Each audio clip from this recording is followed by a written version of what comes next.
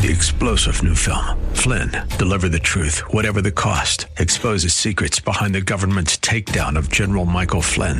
Flynn knew what the intel world had been up to. He ordered the first audit of the use of contractors. This set off alarm bells. He told the truth. He was the most dangerous person for Donald Trump to hire. They had to get rid of Flynn. Flynn, Deliver the Truth, Whatever the Cost. Available now. Watch it today. Go to salemnow.com. salemnow.com.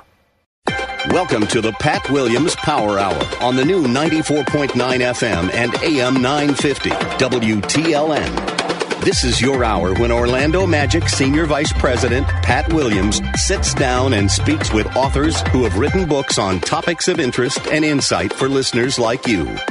And now, here's your host, Pat Williams. Welcome once again, folks, to the Pat Williams Saturday Power Hour.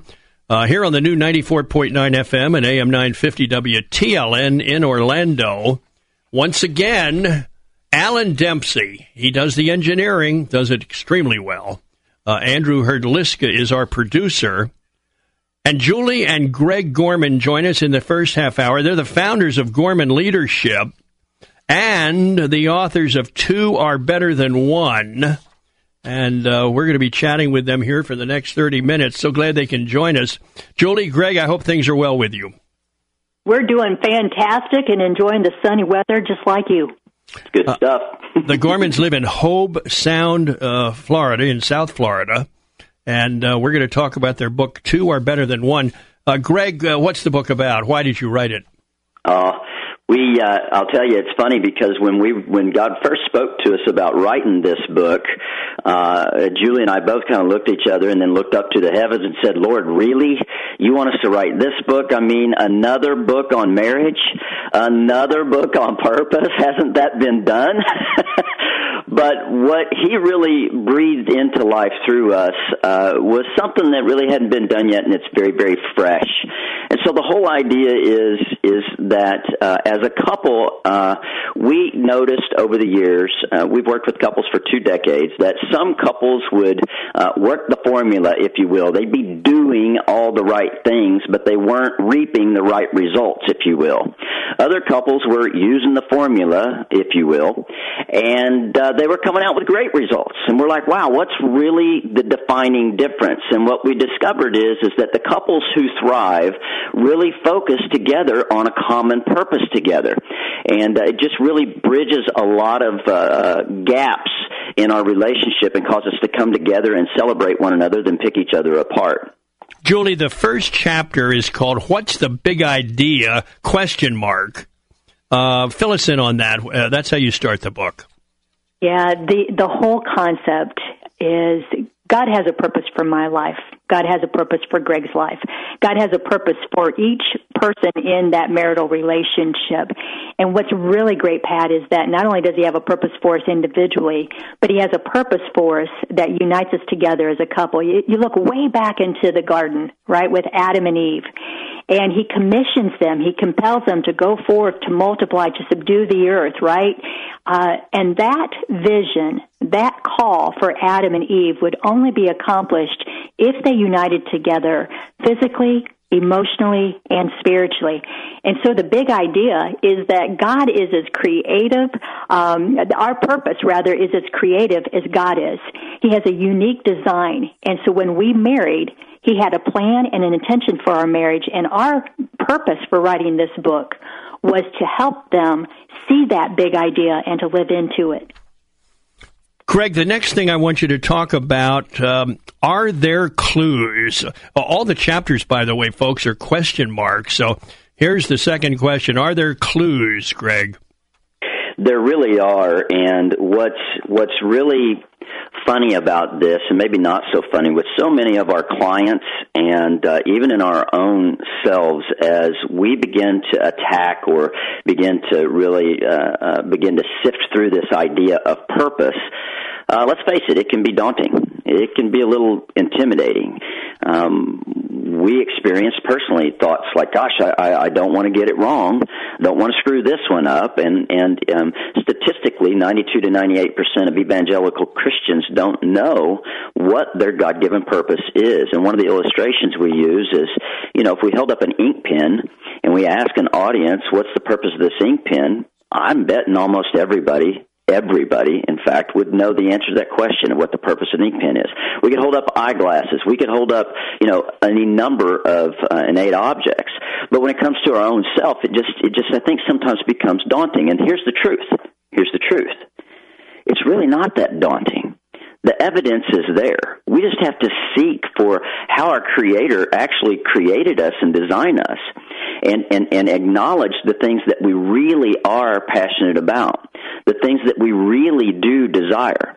And then when we align those and check Scripture to make sure that we're not just doing something of a sinful nature, then it becomes a lot more obvious.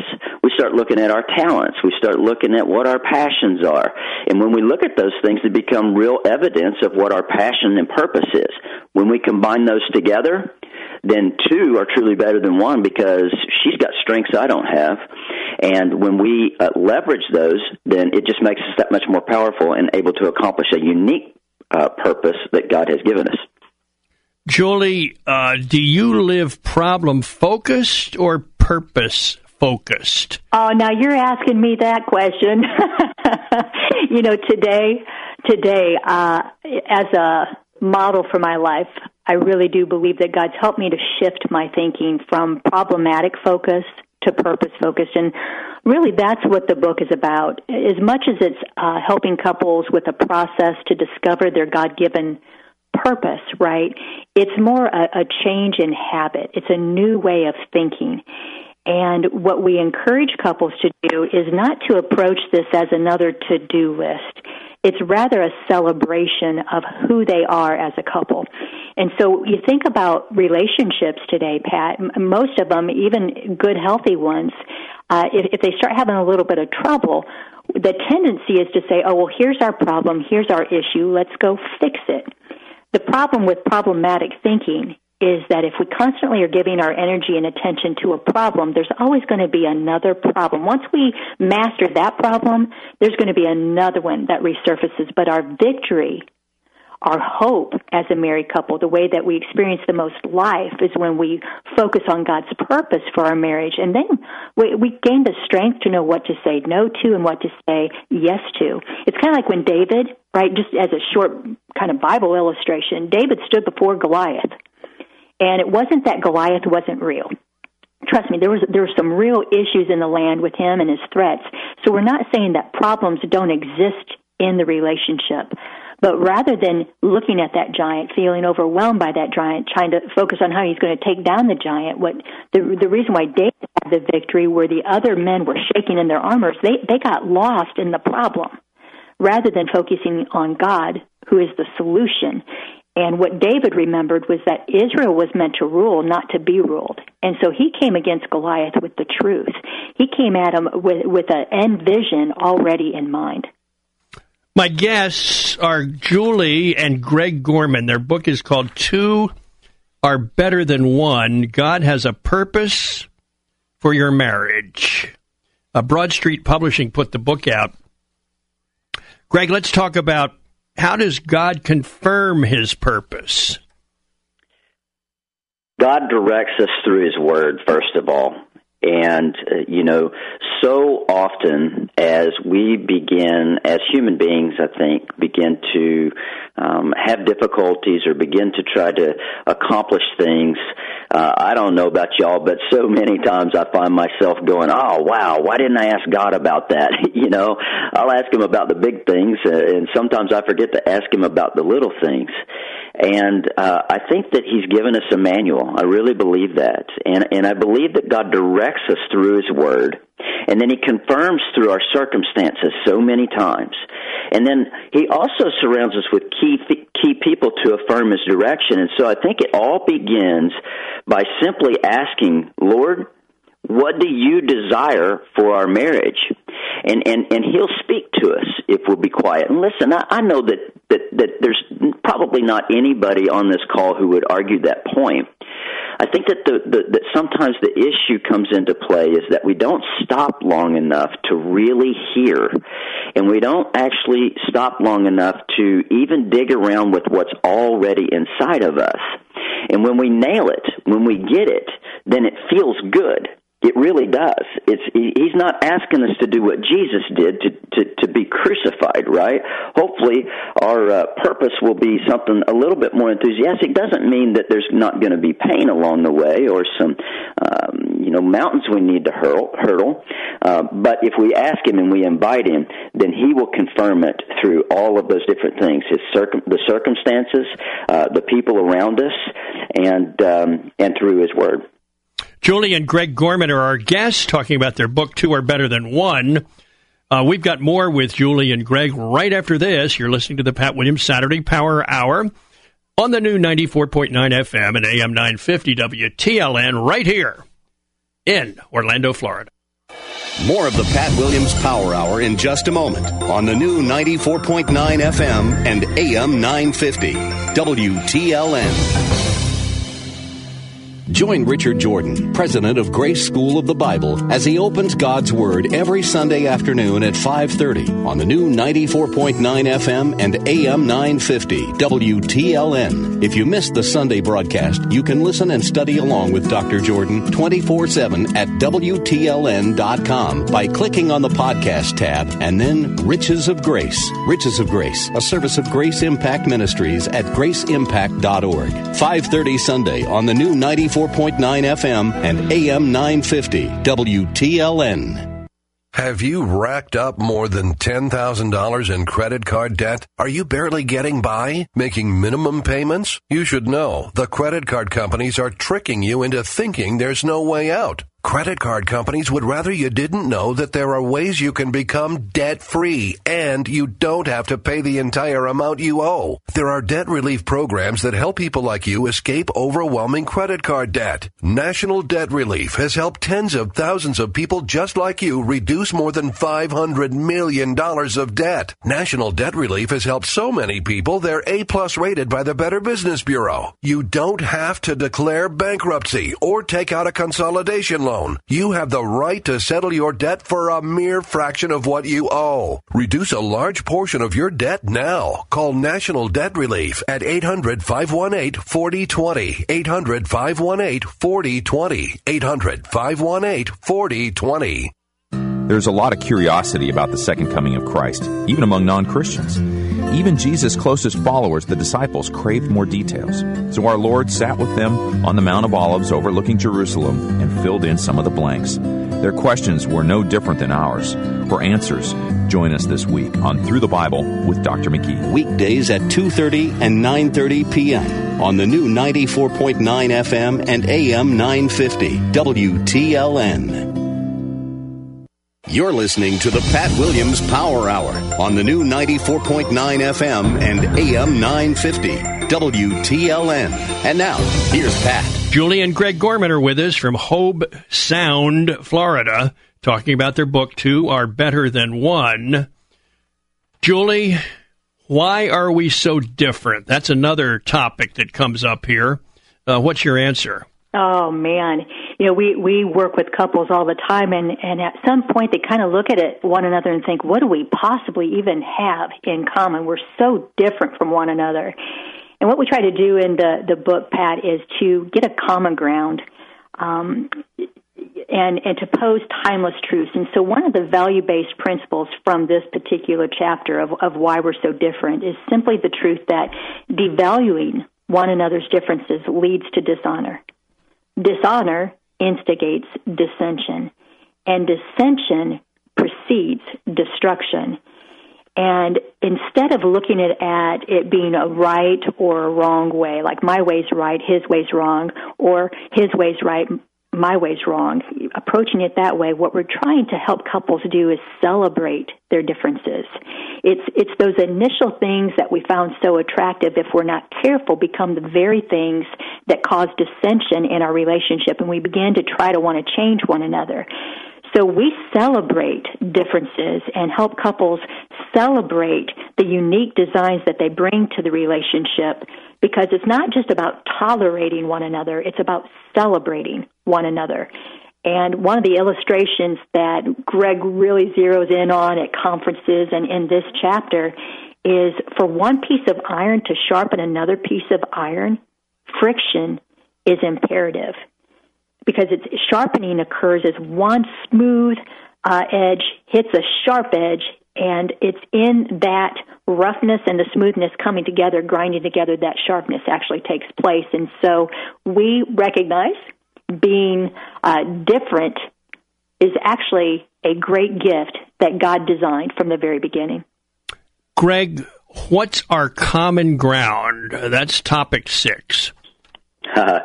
Well, of course, as we come together and we begin to think about what's our common purpose that we share together, that God has us together to accomplish and achieve. And by the way, that doesn't mean platform ministry. To some people, that's what it means. But to some people, it means that we've got a couple recently that went through this book and the curriculum and the exercises and such, and they're both passionate about health. And so their common ground is that they are passionate and have enthusiasm, shared enthusiasm about things that make them healthy.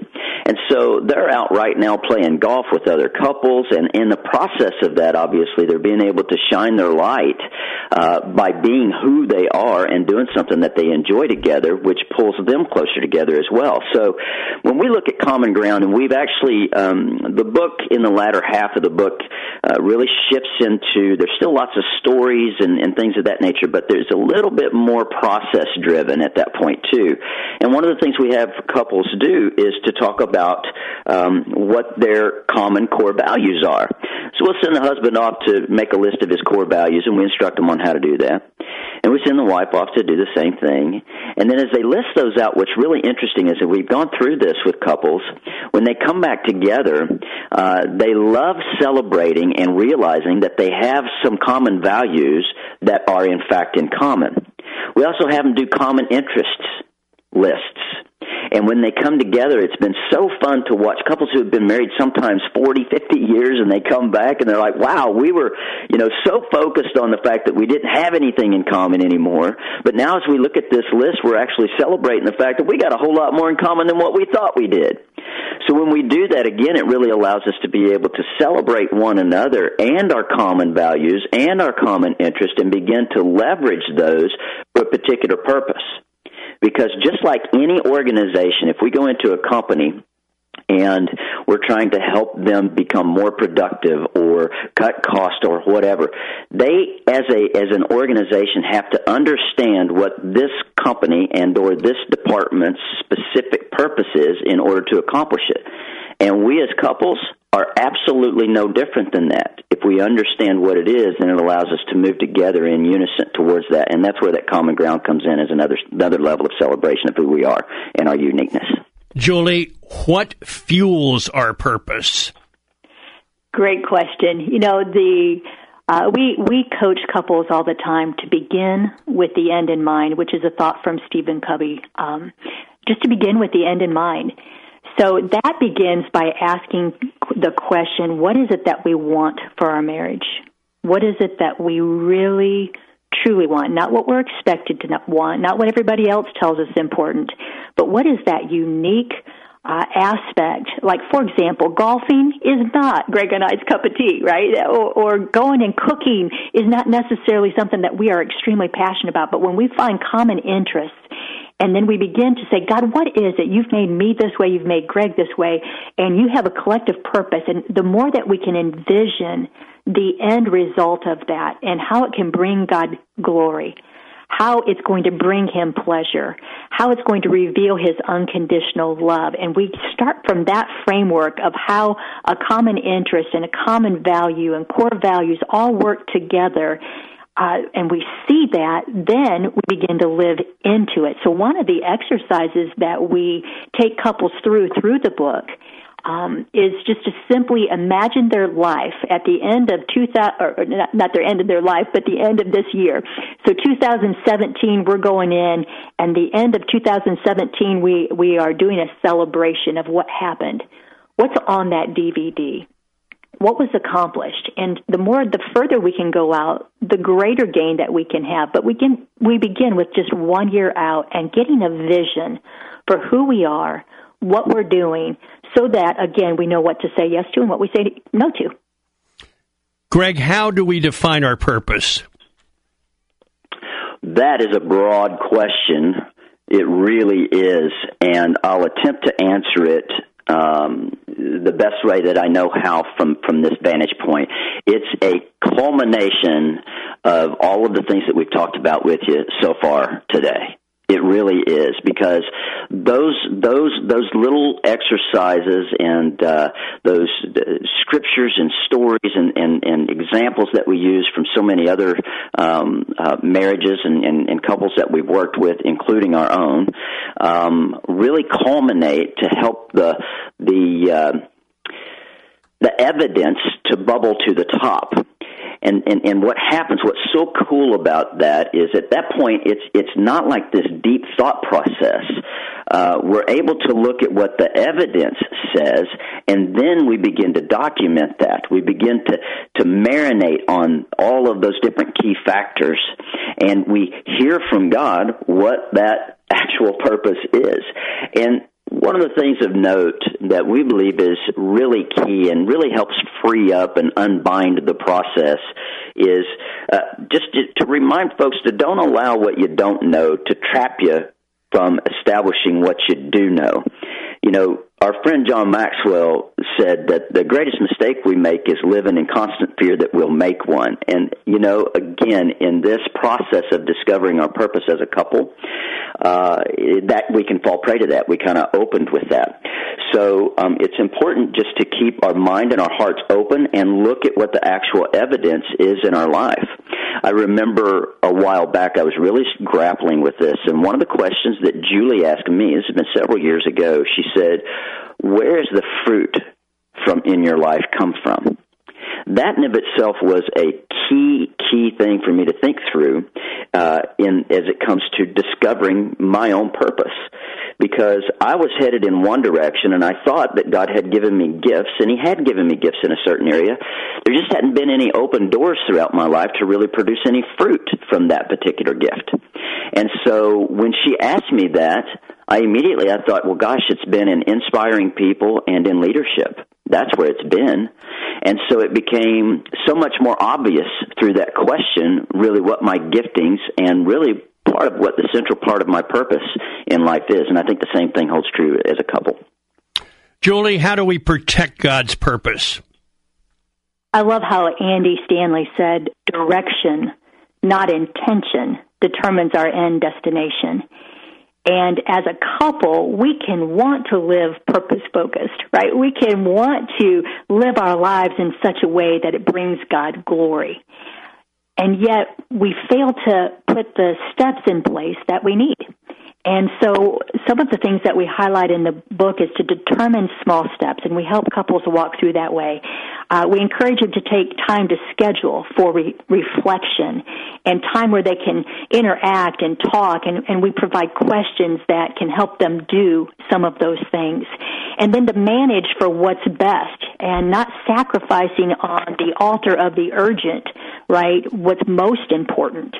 And we help them to begin to learn what to manage for, what to manage against, and to begin to understand what their non-negotiables are so that they can safeguard them and protect them and fill their time not with busy activities, but of things that bring forth life. And so we're really big on not the have-tos of life, but the get-tos, and helping couples create that shift so that once they have God's vision, once they've begun to land on the purpose that He has for their unique design in their relationship, they can pursue that with gusto. They can pursue it with all their energy and not be trapped by a to-do list that just kind of takes the life from them. The book closes, Greg, with this question, and it's a good one for you. Now what? Yeah, I love it. You know, the truth is knowing your purpose is good, but it's not good enough. Our friend Scott Fay says frequently that the biggest gap in life is that gap between knowing what to do and doing it. You know, wanting to live God's purpose is a noble desire, but want to and follow through are two entirely different things, really. You know, if we want a marriage that thrives, we've got to intentionally live purpose-focused. And again, this is something that we talk about frequently, in that most of us really need to retrain our thought patterns so that we are more purpose-focused than we are problem-focused. And we even provide a place on GormanLeadership.com for couples to actually take this quiz. And it's just a free little quiz that's kind of fun to help them get an insight on what their habit of thinking is. And we believe that very, very much so the key to the results being sustainable is, in fact, understanding that, as King Solomon said, as we think in our heart, so are we. You know, we do, in fact, gravitate towards what we think. So we gravitate towards what we contemplate is the way we like to say it. So look at it this way. A person can want to lose weight, but their progress always depends on a process. And so the now what is about the follow-through and continuing to use and discipline our minds to utilize the new information that we've learned to make a difference. And as we do that, then that discipline begins to really turn into inspired discipline, because we begin to see the results and we hear from God more clearly, and we can see how our marriage is improving. And now, instead of something for us to be having to do, a lot of the things that at one point we dreaded, they become really get-tos, and we're inspired by that. Julie, if there's one piece of advice you can share with a couple who's on the verge of giving up on their marriage, what would it be? Well, I want to pause there, because almost 2 decades ago, that's where Greg and I were. We loved one another passionately, but we fought just as passionately. And the majority of our issues was because we were both living me-focused instead of we-focused. And all of those things sound like a nice little way of encapsulating where we are. And the truth was, is we felt overwhelmed. We felt in that same place. But as we began to invite the Holy Spirit to state His purpose for our marriage, to give us the next step actions, like the Apostle Paul, we chose to forget what lied behind, right, and to press on towards that goal. And the truth is the thief, like Jesus said, comes to kill, to steal, and to destroy. But Jesus came that we might have life and have it to the fullest. Julie and Greg Gorman have been our guest, founders of Gorman Leadership, and we've been talking about their new book, Two Are Better Than One. Our thanks to the Gormans. We will be back right after this for more on the Pat Williams Saturday Power Hour. You're listening to the new 94.9 FM and AM 950 WTLN right here in Orlando, Florida. More of the Pat Williams Power Hour in just a moment on the new 94.9 FM and AM 950 WTLN. Hello, I'm Pastor Glenn Riggs, inviting you to be our guest in celebrating all that the Lord has done and experience our pioneer spirit. We're excited to share Starlight Baptist new building with you. It's been several years in the making. We now can share God's Word with so many more souls in Central Florida through our many ministries here at Starlight. Please visit us at starlightbaptist.com. And don't miss the broadcast ministry of Starlight Baptist. What does the Bible say? Every weekday afternoon at 4 with Pastor Riggs, right here at the intersection of faith and reason. The new 94.9 FM and AM 950 WTLN. Hi, Bill Files here, GM of Salem Media Group Orlando. You've heard me talk about half-price tuition, a great new program we have where folks just like you can purchase tuition to the finest Christian schools in Central Florida at half price. No catch, no kidding. I want to share with you some comments from a listener who recently purchased tuition for her daughter. This listener called me, and once she found out that the program was for real, she and her husband decided to buy it. She said, "Before we hang up, I wanted to thank you and to share with you that my husband and I have been praying for a way to send our girl to Christian school. Your half-price tuition program has made that possible. Thank you." this is what it's all about. If you or someone you know could benefit from our half-price tuition program, I hope you'll give me a call, 407-618-1760, or visit our website, AmazingRadioDeals.com. Half-price tuition, another positive idea from Salem Media Group Orlando. Schools like the Geneva School and Altamont Christian School are available right now. Go online to AmazingRadioDeals.com. This just in: death, destruction, and violence. Film at 11. Come on. Is all the news really bad? How about some good news in your daily routine? You'll find it when you log on to Christianity.com. They've got great devotionals, terrific Bible study tools, quizzes, and links to the day's most inspiring stories from around the web. Get good news every day when you set your homepage to Christianity.com. Make a difference in your internet life. Christianity.com. You're listening to the Pat Williams Power Hour on the new 94.9 FM and AM 950 WTLN. And now, here's Pat. Julie and Greg Gorman were our guests in that first half hour. And now we switch to Derek Cooper up in Hatfield, Pennsylvania, Associate Professor of World Christian History at Biblical Theological Seminary. His new book is out, Introduction to World Christian History. Derek, tell me, first of all, let me welcome you. I'm glad that we can visit and hope things are well with you.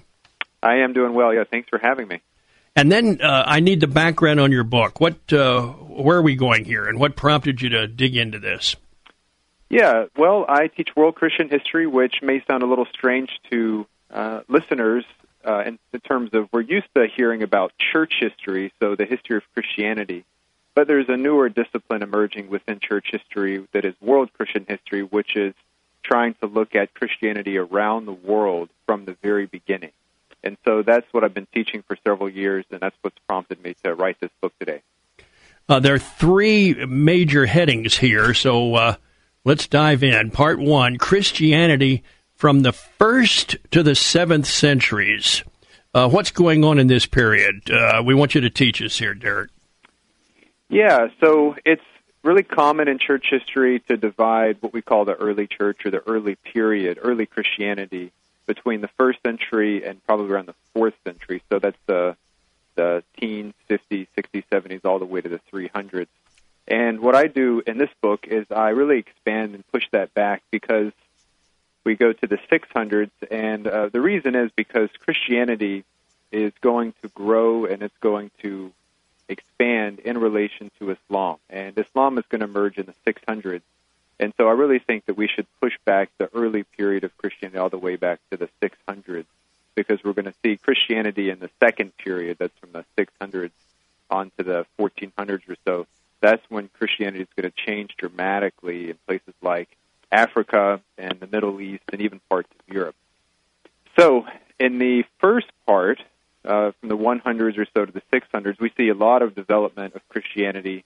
Christianity starts in the Middle East in what we today call Israel and Palestine, and it's going to expand in all different directions. So in this book, I talk about that expansion in all cardinal directions. So we can think geographically. We could start all the way north, and we'll see how Christianity is going to go into places like Turkey and areas of Central Europe and northern parts of Europe. And it'll go into these places very early on. And then in the West, we are probably more familiar with Christianity as it goes into places like Italy and even all the way into England in the 300s or so. And then going down south, we can think of Christianity in this period going all the way down to Egypt and to Ethiopia and even all the way down into Sudan and South Sudan today. And then in the East, what most people don't realize is that Christianity went all the way into Asia, all different parts of Asia.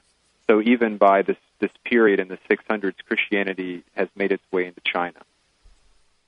I'm interested, Derek, in how it came about. How was it moving? What was the key here? Yeah, the key is mobility. It's people who are moving and going, and so we can think of people who are merchants, people who were trying to make money and sell goods. So as I was just mentioning about China, we can think of what's called the Silk Road, which is a really long stretch that's about 5,000 miles, depending on where you start and where you end. Usually it starts in the Middle East, maybe around Turkey or so, or Syria, and then it would go all the way into China. And there were merchants, people who were selling goods. They could be selling spices, or they could be selling animals, selling clothing materials, even silkworms, whatever you could be making money off of. People would be taking this and selling their goods. And as they sold their goods, they would also sell their religion. That is, that they would be teaching people about their religion. So you can imagine on this road there'd be merchants, as well as missionaries, as well as just people who are moving constantly. And one of the things that's important about history is to realize that people are always on the move. We're really nomadic in nature, and in the ancient world, we didn't have borders like we did today, but people were just constantly moving, and when they moved, they took their religion with them. Take us now to the second key area, Christianity, from the 8th to the 14th centuries. What was moving the faith at that point? Who were some of the key people? Why was it stepping up at this point? Yeah, so as Christianity went in each of these four cardinal directions in the early period, by the Middle Ages, so we can think of the 600s, 700s, 800s, and so on, it had pretty much become static in certain regions. And specifically, if we want to look at Europe, Europe is going to be dominated by what we call the Catholic Church, and it's going to become, the Catholic religion is going to become part and parcel of society. So we're going to see a movement called monasticism, which is where people, specifically monks, are moving out into the countryside, and they're given this property by really wealthy people, and they establish these great monasteries that you can still visit today. If we look in other places, such as the South, Islam emerges in the 600s, and it's going to be expanding rapidly. And even though Christianity was all throughout North Africa and the Middle East and Asia during this early period, with the rise of Islam, many people are eventually going to convert to Islam. So we're going to see essentially the starving or the dying out of Christianity in many places in Africa, not all of them. In Ethiopia, for instance, Christianity is going to continue. It's going to retreat a little from the emergence of Islam, but it's still going to continue on. And if we want to look into the East, a similar thing happens in Asia. Islam is going to be expanding into places like Turkey, as well as Iran and Iraq and Afghanistan and Pakistan and so forth. And there, where Christianity existed, it's going to just be starved out. So Christianity is moving, and specifically in the West is where it's seeing most of its growth, and that's why a lot of us today think of church history as really a Western thing, and that's because Christianity in the West is where it's going to survive and be strongest until eventually you get into the 13 and 1400s, where there's a lot of technology, ships are being made, and countries like Spain and Portugal for the first time are going to be leaving their region and exploring new regions like in Africa and Asia. Why did Islam have such a incredibly fast start? Yeah, it's a question a lot of historians are always thinking about. One is, if we just think in terms of religion or spirituality, it was a powerful force, and it was a religion that is very logical. It makes perfect sense in the sense of Christianity has room for a lot of mystery. Islam does not have as much mystery. Things are very straightforward. There's 5 major pillars of Islam, and those can be followed and by anyone, depending on your, it doesn't depend on your age or your background. It allows for mobility. So it's a very accessible religion in that sense.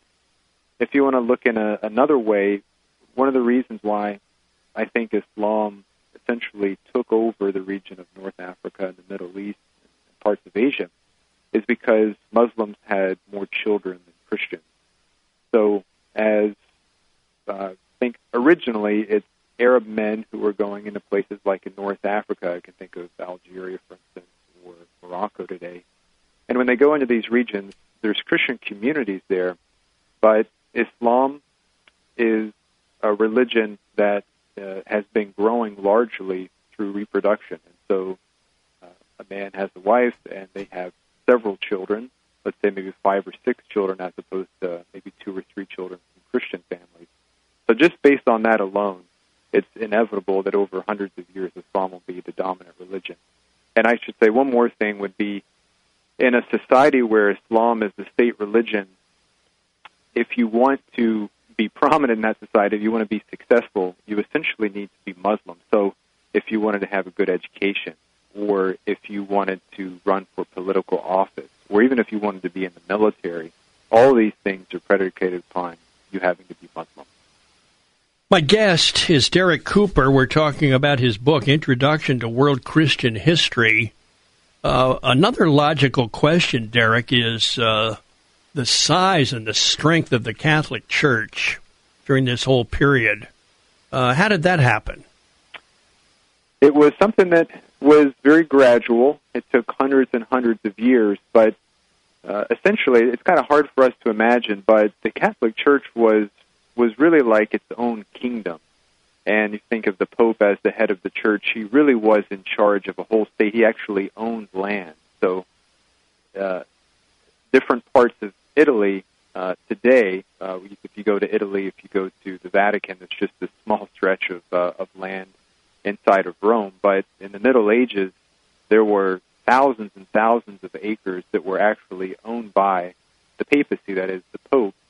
And at the same time, all of the power in the Middle Ages was always yoked to religion. And so the Middle Ages is about essentially this religious power that is trying to maintain as much power as possible. And you have these different kingdoms that emerge that are eventually states like England and France. And so the kings of these places are always fighting against the Pope over who's going to be most powerful at the time. And in the sense of, for the Catholic Church, they literally had the power over life and death. So it was commonly believed, if we go back into the Middle Ages, most people couldn't read, most people didn't have any other way to get information. So they would just assume what was taught is the way it is, and so you have a priest who cannot read, who's probably never read the Bible before. He was taught without going to theological education, and so he's just taught whatever someone said to him, and then he continues that on. So you see just the power of the church would be really prominent at that time for hundreds of years. Where does Martin Luther fit into this discussion, Derek? Martin Luther was born in 1484, and he was born in Germany, lived his whole life in Germany. He was a good Catholic. He would have been baptized as an infant in the Catholic Church, and he had a couple of experiences. One is in the early 1500s, he was a monk, and as a monk, he had to take on the vow of obedience, and he was required to run an errand to Rome, which would have taken him several weeks to do that from Germany. And as he went into Rome, he saw all of the pilgrimages taking place, and he's really scandalized by a lot of the things that he saw. He was a good, pious Catholic boy, and he saw these things, and that really made him question his faith and the authority behind that faith. He would go to churches, for instance, and he would see that priests are not really interested in God, they're just interested in making money. And he saw the elaborate lengths to which people were making pilgrimage, and he thought that this was not healthy, this was not something that was good to do. People would be crawling on their knees, they would do all kinds of things that were not what he thought were true Christianity. So he took back those experiences with him, and as he began reading the Bible for the first time, and we have to remember, again, most people couldn't read. Martin Luther was very well educated because his dad made a lot of money as a merchant, and he was in school, and he began reading the Bible in graduate school, and he saw, from his perspective, he saw a chasm between what the Bible taught and his experiences and what the Catholic Church was teaching. Derek Cooper is our guest. Derek, we've got about a minute before the break here, and when we come back, we're going to be talking about Christianity from the 15th to the 21st centuries. Can you give us about a 30-second tease here and then we'll dive into it after these messages. Yeah, such an elaborate time, 500 years of history, but essentially all the things that we know about the world today, they all come because of this time period, and this is the time where we see just unrivaled growth across the world, where Christianity really is a truly world Christian religion, where it's going to be in every part of the globe. Derek Cooper, stay with us, folks. We want to hear about this exciting adventure that Derek's going to teach us about. His book is called Introduction to World Christian History. IVP Academic put the book out. I'm Pat Williams, folks, your host on the Pat Williams Saturday Power Hour. We're always delighted when you join us. You're listening to the new 94.9 FM and AM 950 WTLN. More with Derek Cooper right after this. More of the Pat Williams Power Hour in just a moment on the new 94.9 FM and AM 950 WTLN. Join Richard Jordan, president of Grace School of the Bible, as he opens God's Word every Sunday afternoon at 5:30 on the new 94.9 FM and AM 950 WTLN. If you missed the Sunday broadcast, you can listen and study along with Dr. Jordan 24/7 at WTLN.com by clicking on the podcast tab and then Riches of Grace. Riches of Grace, a service of Grace Impact Ministries at graceimpact.org. 5:30 Sunday on the new 94.9 FM and AM 950 WTLN. Legal representation is often about personal values. Hello, I'm Karen Eastry, attorney. For probate, estate planning, divorce, adoption, guardianship, issues concerning children and the aged, call me at the law offices of Alper and Eastry at 407-869-0900. I am a lawyer who not only speaks for you, I share your values with the experience, energy, and enthusiasm to represent you effectively. My ultimate goal is to help you reach a satisfactory conclusion to your legal problems, to find peace, and to be able to move on with your life. Call me, Karen Eastry, at 407-869-0900, or visit my firm's website, altamontlaw.com. My office is conveniently located in Altamont Springs, close to I-4. So call today to make sure you have someone by your side at 407-869-0900. Offices, Altamont Springs. Do you have enough drinking water at home or work? For whatever life throws at you. This is Florida, and you can never have enough good, wholesome drinking water on hand for meetings, family gatherings, even Mother Nature's wrath. Be prepared with Carolina Highland Mountain Spring Water delivered directly to your home or business. Call now for their Be Prepared delivery special. Individual bottles, dispensers, and coolers. No contracts, no fees. Call 407-851-7144. Online at carolinabottledwater.com. You're listening to the Pat Williams Power Hour on the new 94.9 FM and AM 950 WTLN. And now, here's Pat.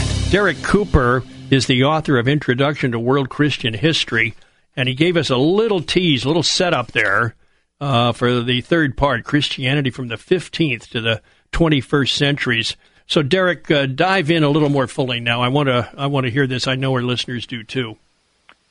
Yeah, so beginning in around the 1400s or so, these two major kingdoms in Western Europe, which they are Spain and Portugal, are making a lot of advances in technology, specifically on how they can go around the world in new boats that they've made. And so these Portuguese and Spanish Christians travel around, and as they go into different places, they go into Africa and they go into Asia, they take with them Christianity.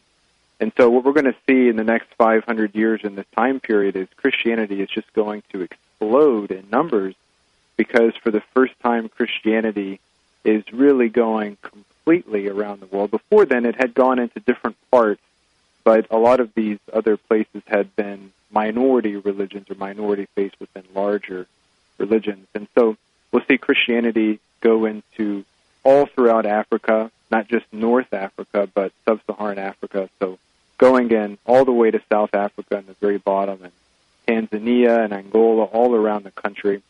And then Christianity is going to go into Asia as well. And Asia, it's possible that there are actually more Christians in China today than any country in the world. There are a lot of people who think that. It's not exactly certain, But Christianity is going to grow in China, especially from around the 1800s or so. In the past 200 years, it's become a very large Christian population. Same can be said in South Korea, which is about a third of South Koreans are Christian. And, of course, in Latin America, in the late 1400s, the arrival of Christianity into South America and Central America.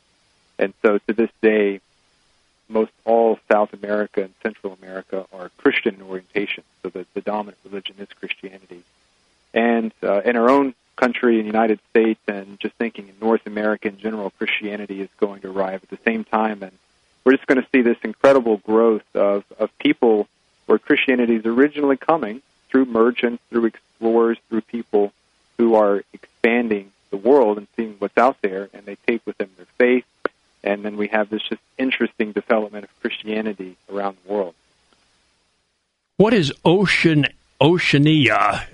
You do a chapter on Oceania. What's that? Yeah, so we call it Oceania, and Oceania today is an area that we would say around Australia. And so okay. Australia is both a country and it's also considered a continent. And instead of calling that whole area Australia, a lot of people are using the term Oceania. And, you know, and the term Oceania is ocean. And so you can just think of all of these thousands of islands in the Pacific. So Christianity is going to arrive there, and at different times, actually as early as the 1600s, but really it will take off in the 1800s and 1900s. And so places like Tonga, places like even Hawaii, and just these thousands of other islands, they're all going to be lumped together as Oceania, along with Australia and New Zealand and Tasmania. Derek, who do you think were the key people as far as North America is concerned in the spread of Christianity? I'd say there's several different groups of people. One is just thinking the earliest people who traveled into North America who were Christians were Catholic Christians coming from Spain. And so the Catholic Church was very strong across America. So where you are in the Central Florida area, think of several eventually their missions and that turned into cities. So think of St. Augustine and so forth. So if we go down south as well as west and California, New Mexico, Arizona, a lot of these missions are places where the Catholic Church establishes houses that they try to attempt to convert local people there. So that would be one major influence, kind of this group of people. Another would be the Protestants who arrived as early as the 1500s. We think of the Pilgrims and the Puritans. So they are going to play an important role, especially in the northeast part of the United States. But I'd say the largest group after that would be in the 19th century, and this is when Christianity really is going to take off in the United States. So as people are going from the East Coast, going all the way into California and Oregon and so forth, we're going to see lots of different traditions or denominations emerge all across the United States. So I'd say, in my opinion, really the 1800s, that's the most important time period with all the different groups, and we can just think of there's literally hundreds of different denominations that are going to develop at this time period. Derek Cooper is my guest. Introduction to World Christian History.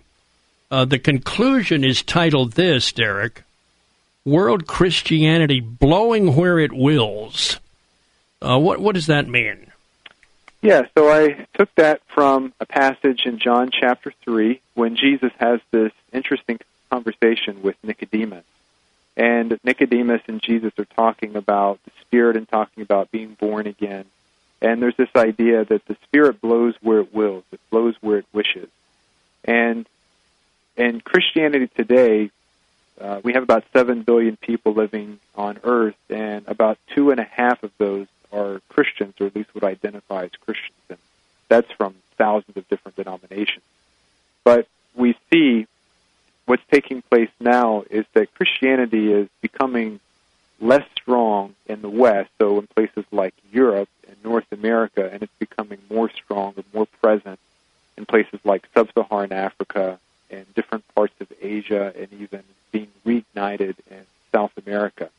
So a lot of historians today like to talk about Christianity going south, going to the global south. And so this conclusion here, the Spirit blows where it wishes, the church blows where it goes, is in the sense of Christianity is really going down south. And it's exciting to see what's going to happen as Christianity is going to grow and become stronger in those regions. I forgot to ask you about Mexico. Mm-hmm.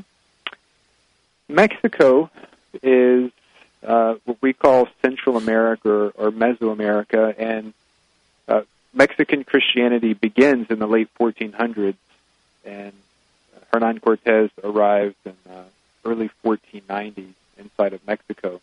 But eventually it's going to take off. There's a famous event in the 1530s, which is when Our Lady of Guadalupe, which is an apparition of the Virgin Mary, appears to a young, actually he's an older man who is an Aztec, so a local man from Mexico, outside of Mexico City.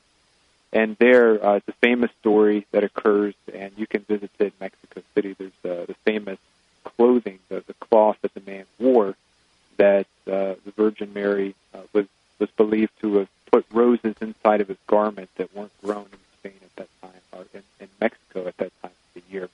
And so, long story short, Mexican Christianity is Catholic Christianity. There are some smaller Protestant denominations, such as Mormonism, the LDS Church, so even Jehovah's Witness. But for the most part, when we think of Mexican Christianity, we should think of Catholic Christianity. The Catholicism of Spain really merges well with the local beliefs of Maya and Aztec people. Derek, I should also ask you about Canada. Yeah, Canada is one of those places that's usually ignored when we think about Christianity in general, but it has really kind of two parallel histories, and you can think one is British, which means that it's Protestant, and the other is French, which means that it's Catholic. And so there's a lot of merchants and missionaries that arrive in Canada in the 1600s, and to this day, this is sort of the bedrock foundation is Protestantism on the one hand as well as Catholicism on the other. But Christianity in Canada has changed a lot in the past century or so. Like America, most all of the inhabitants of Canada are gotten through immigration. So with people coming in from all over the world, coming from Asia and coming from Africa and different parts of Europe, Canada is a multi-ethnic population. And my guest, Derek Cooper. We've got to wrap up right after this on the Pat Williams Saturday Power Hour. This is the new 94.9 FM and AM 950 WTLN. Stay with us. More of the Pat Williams Power Hour in just a moment on the new 94.9 FM and AM 950 WTLN. This is Dennis McKenzie for Families by Design. Strong families are designed by God. Do you want your family designed by God? For inspirational principles for today's families, listen to Families by Design with your host, Dr. Daniel Forbes, and attorney Delton Chen. Families by Design airs every Sunday at 9 p.m. That's Families by Design on the new 94.9 FM and AM 950 WTLN. You're listening to the Pat Williams Power Hour on the new 94.9 FM and AM 950 WTLN. And now, here's Pat. Well, thanks for joining us, folks, here on the Pat Williams Saturday Power Hour. Julie and Greg Gorman joined us in the first half hour talking about their new book, Two Are Better Than One, a good discussion about marriage. And then Derek Cooper joined us from Hatfield, Pennsylvania, to talk about Introduction to World Christian History. So we got to sit in his classroom for about 30 minutes and hear Derek Cooper teach to us. Please visit my website. It's patwilliams.com. The Twitter page is Orlando Magic Pat. And check out one of my most recent books. It's called Extreme Winning, the 12 qualities that it takes to be an extreme winner in life. It's in bookstores now. And Amazon.com, always a wonderful way to order books. Have a great day in church tomorrow with your family, and we're back next weekend for more on the Pat Williams Saturday Power Hour on the new 94.9 FM and AM 950 WTLN. Thank you for joining us for this week's edition of the Pat Williams Power Hour. Join us again next week at this same time on the intersection of faith and reason. The new 94.9 FM and AM 950 WTLN.